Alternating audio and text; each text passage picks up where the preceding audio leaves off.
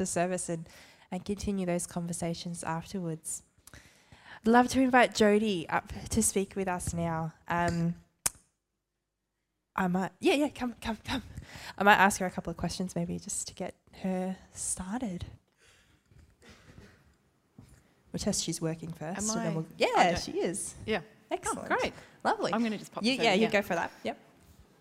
So I guess the first question is, you have been around Mitcham for a while, but you didn't grow up at Mitcham.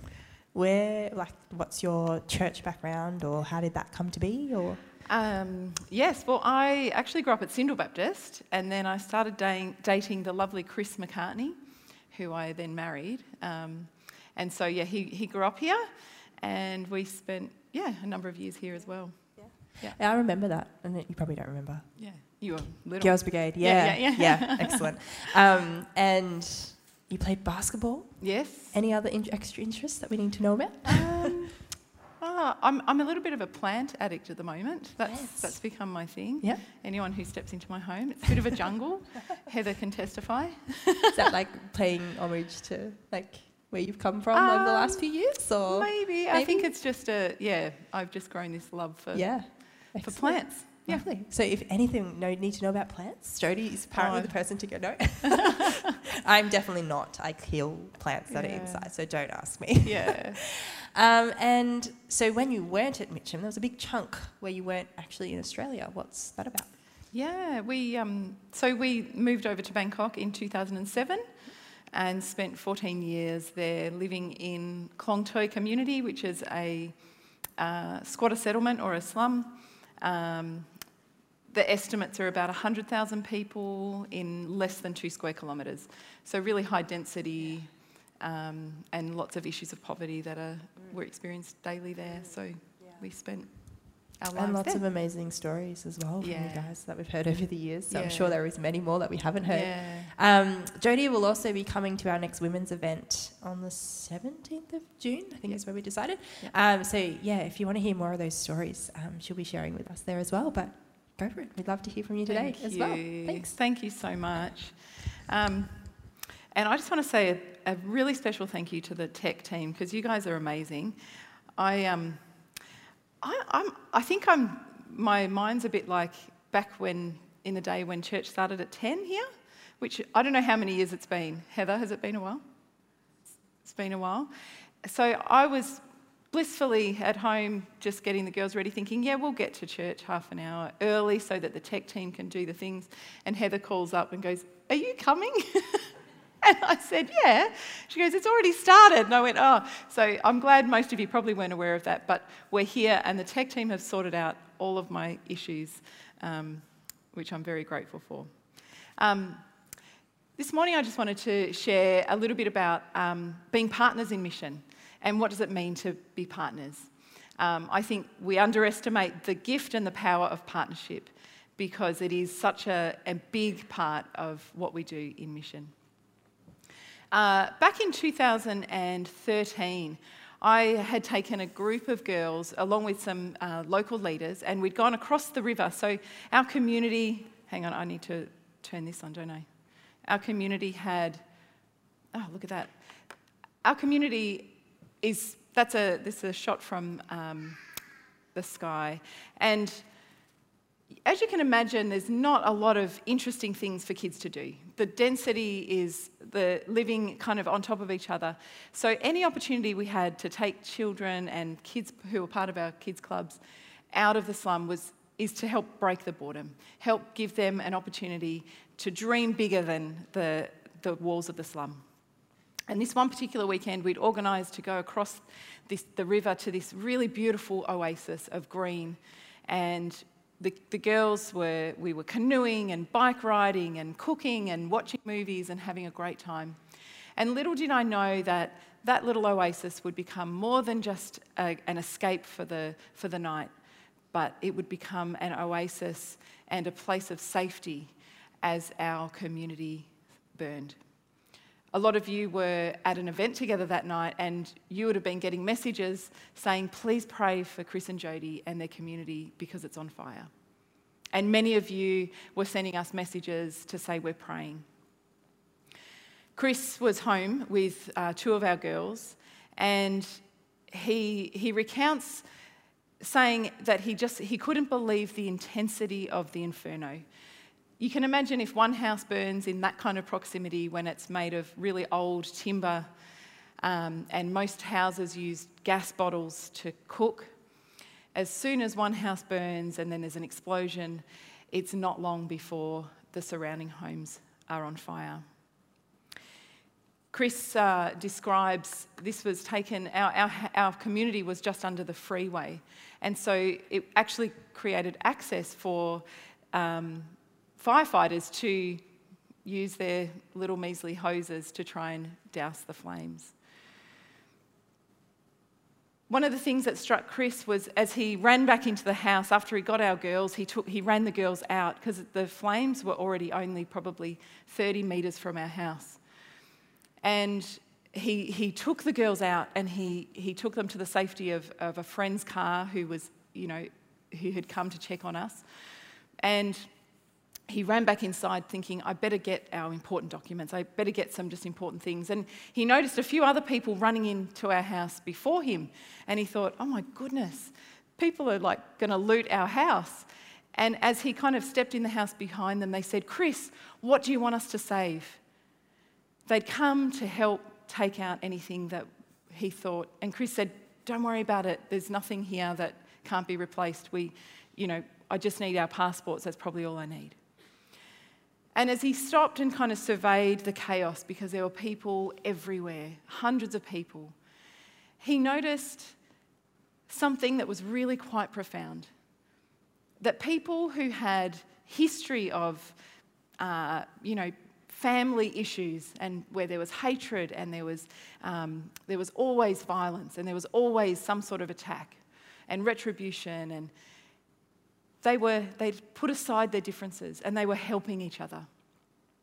They were coming alongside each other with carrying buckets of water to try and help put out the flames. People who were known for their standover tactics and violence were helping the elderly get out of their homes. Young guys who were usually kind of not really with it because they were high on drugs were helping families get out of their homes and carrying their goods to safety so that they wouldn't have to replace their few earthly possessions. People came together in ways that I've never seen, and Chris was marvelled. He could not believe that they were brought together. It was a terrible thing that brought them together, but it showed the beauty of working together, that we're better together. It's a beautiful picture of partnership. There was a common goal and a common vision that they wanted everyone to be safe. And we lost about 50 homes, plus I don't know how many more dozens were damaged by the fire. So 50 families lost their homes, and yet not one person died in that fire because everyone drew together. Partnership is, we often think of partnership in different ways. And I did a quick Google search, a Google thesaurus search on partnership. And I thought, I wonder what it spits out. It gave me synonyms like companionship, friendship, community, cooperation, allies and collaborators, encouragers, people who come alongside, people who walk the road together. Anyone who's had the privilege of being married for many years understands what partnership means. And for those who have lost partners, understand the depth of that loss, because you've lost someone who has been by your side through thick and thin. There's a beautiful passage that I think depicts this idea of partnership, and I'd love us to read it together. I don't know if that's too small, but I'm going to read it anyway. After a few days, Jesus returned to Capernaum, and word got around that he was back home. A crowd gathered, jamming the entrance so no one could get in or out. He was teaching the word. They brought a paraplegic to him, carried by 4 men. When they weren't able to get in because of the crowd, they removed part of the roof and lowered the paraplegic on his stretcher. Impressed by their bold belief, Jesus said to the paraplegic, "Son, I forgive your sins."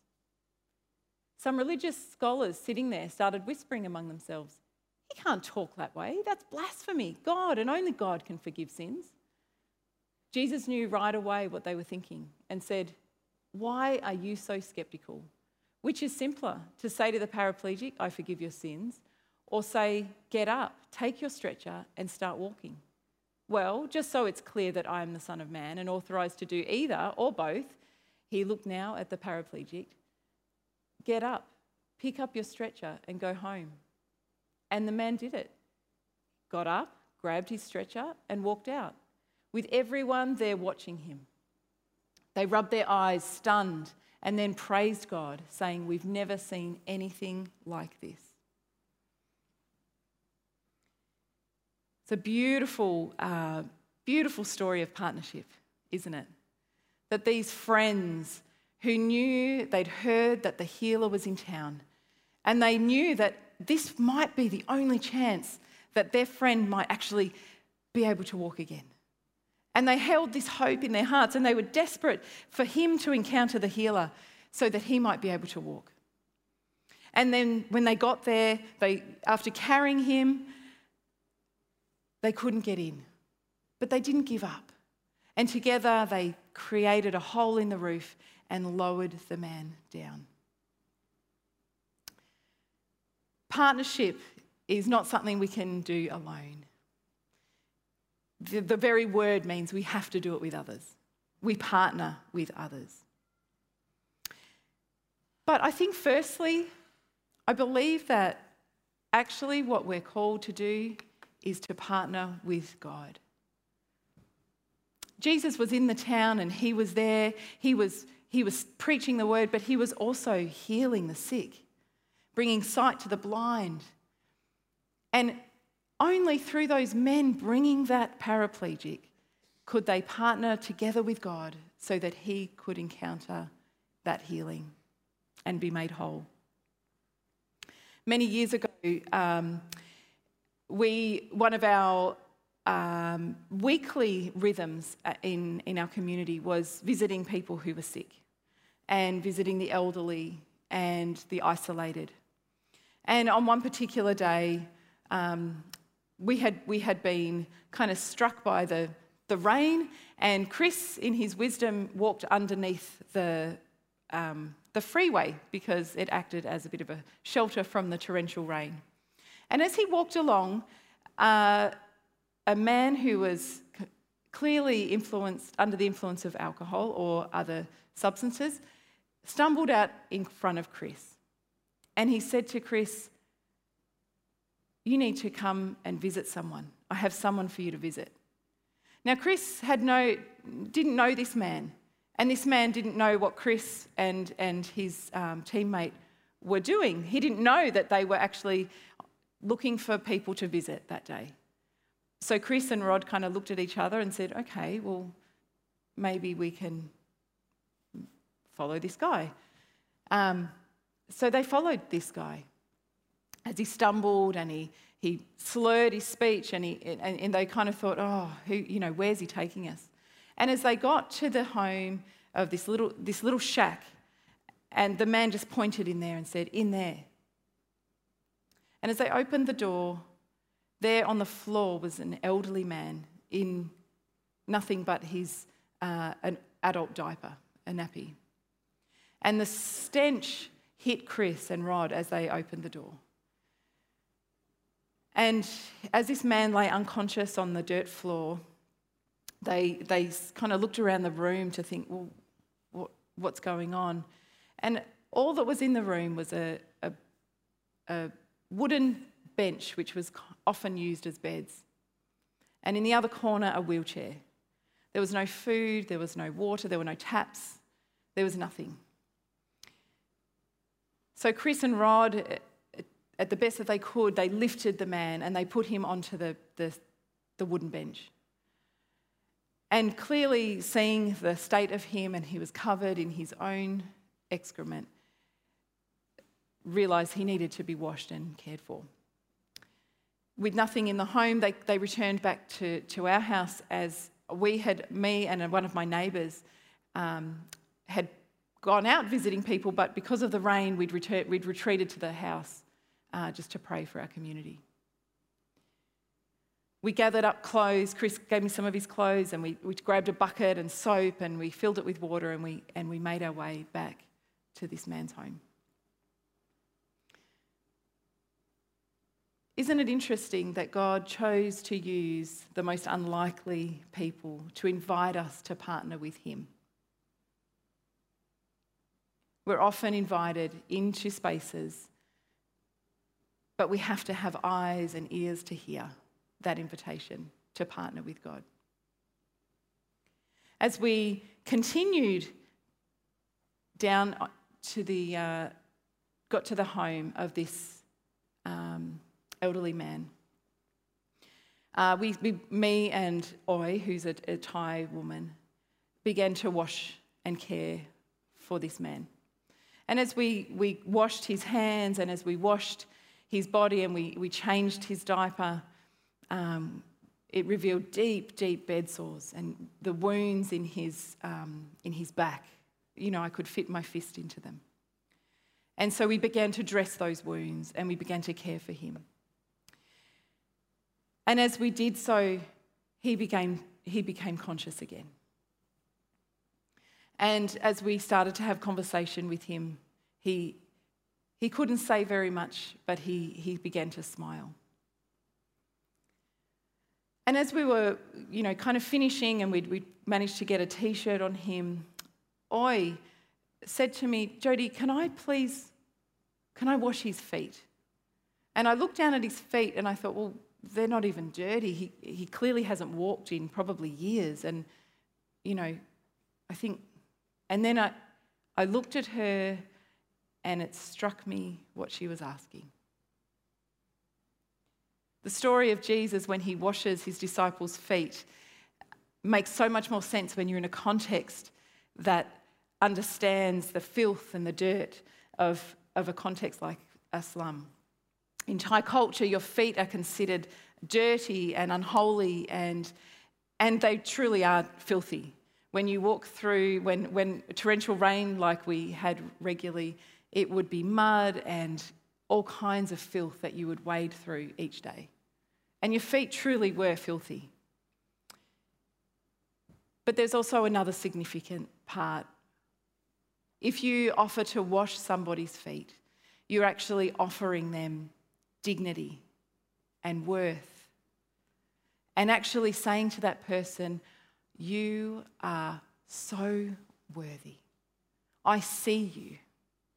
You are not forgotten. You are loved." And as Oi washed this uncle's feet, it wasn't lost on either of them. And as tears filled Oi's eyes, tears streamed down the face of this uncle, who had been forgotten and abandoned and left to die alone. Isn't God amazing that he chooses to invite us to partner with him in bringing healing and love and wholeness into the broken?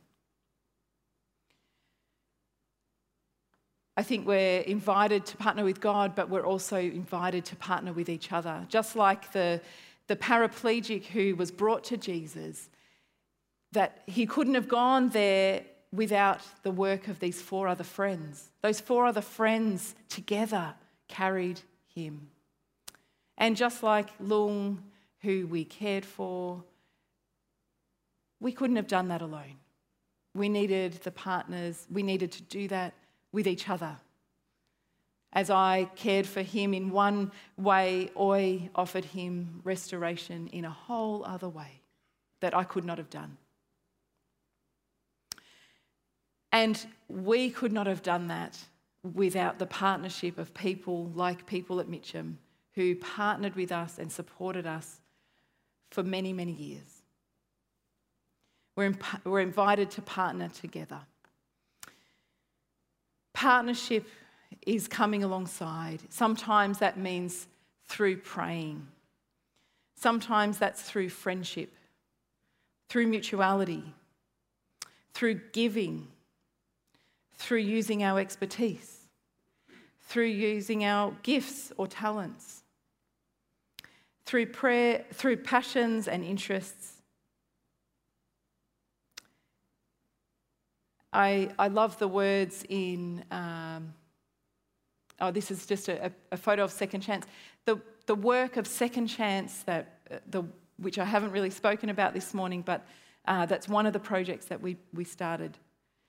We couldn't have done that without the prayers, without the financial giving of many people. And we couldn't have done it without each other. We needed each other.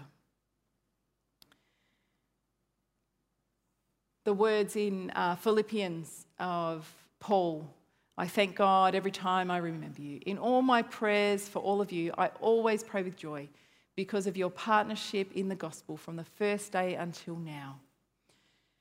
You know, sometimes in mission, when you're sitting here in cold, dreary Melbourne, you can kind of think your $50 is not doing a lot. Or you might forget that the impact of your prayers is actually changing lives. But friends, without partners, people in mission cannot do what they do. And finally, I'm convinced that God invites us into partnerships that are marked by love. You know, this uncle, after we were able to dress him and we put him into the wheelchair that was in the room. And we asked him, we said, oh, what would you like? And he said, well, I'd like to sit outside. So we wheeled him just outside and we said, we promised that we would return. The beautiful thing about being part of a community and working with each other, as God invites us into partnerships with each other, is that as we went back to Second Chance, the whole team, as we told them the story, every single person said, well, I've got this at home. Or I could go there, I could make him some dinner and I could take it over tonight. And very quickly, within the space of a few minutes, everyone had offered what they could bring. Everyone wanted to show this man that he was loved. Chris, later that afternoon, went down to visit and just to check on Uncle. And as he arrived in the community, there was a crowd gathered. And he didn't know what was going on, and so he kind of stepped around and found a gap and made his way to the front. And there, sitting amongst the crowd, was this uncle on his wheelchair.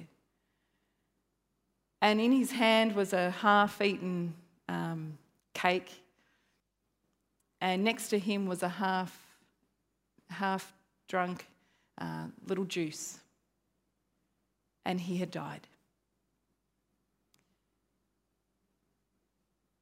It was as if he'd taken his last communion and been invited into the arms of Jesus. He, for the first time perhaps in his life, had experienced and encountered Jesus through the love that had been poured out into his life in his dying moments. You know, we can't underestimate the gift of love and the power and the transformation that love can bring.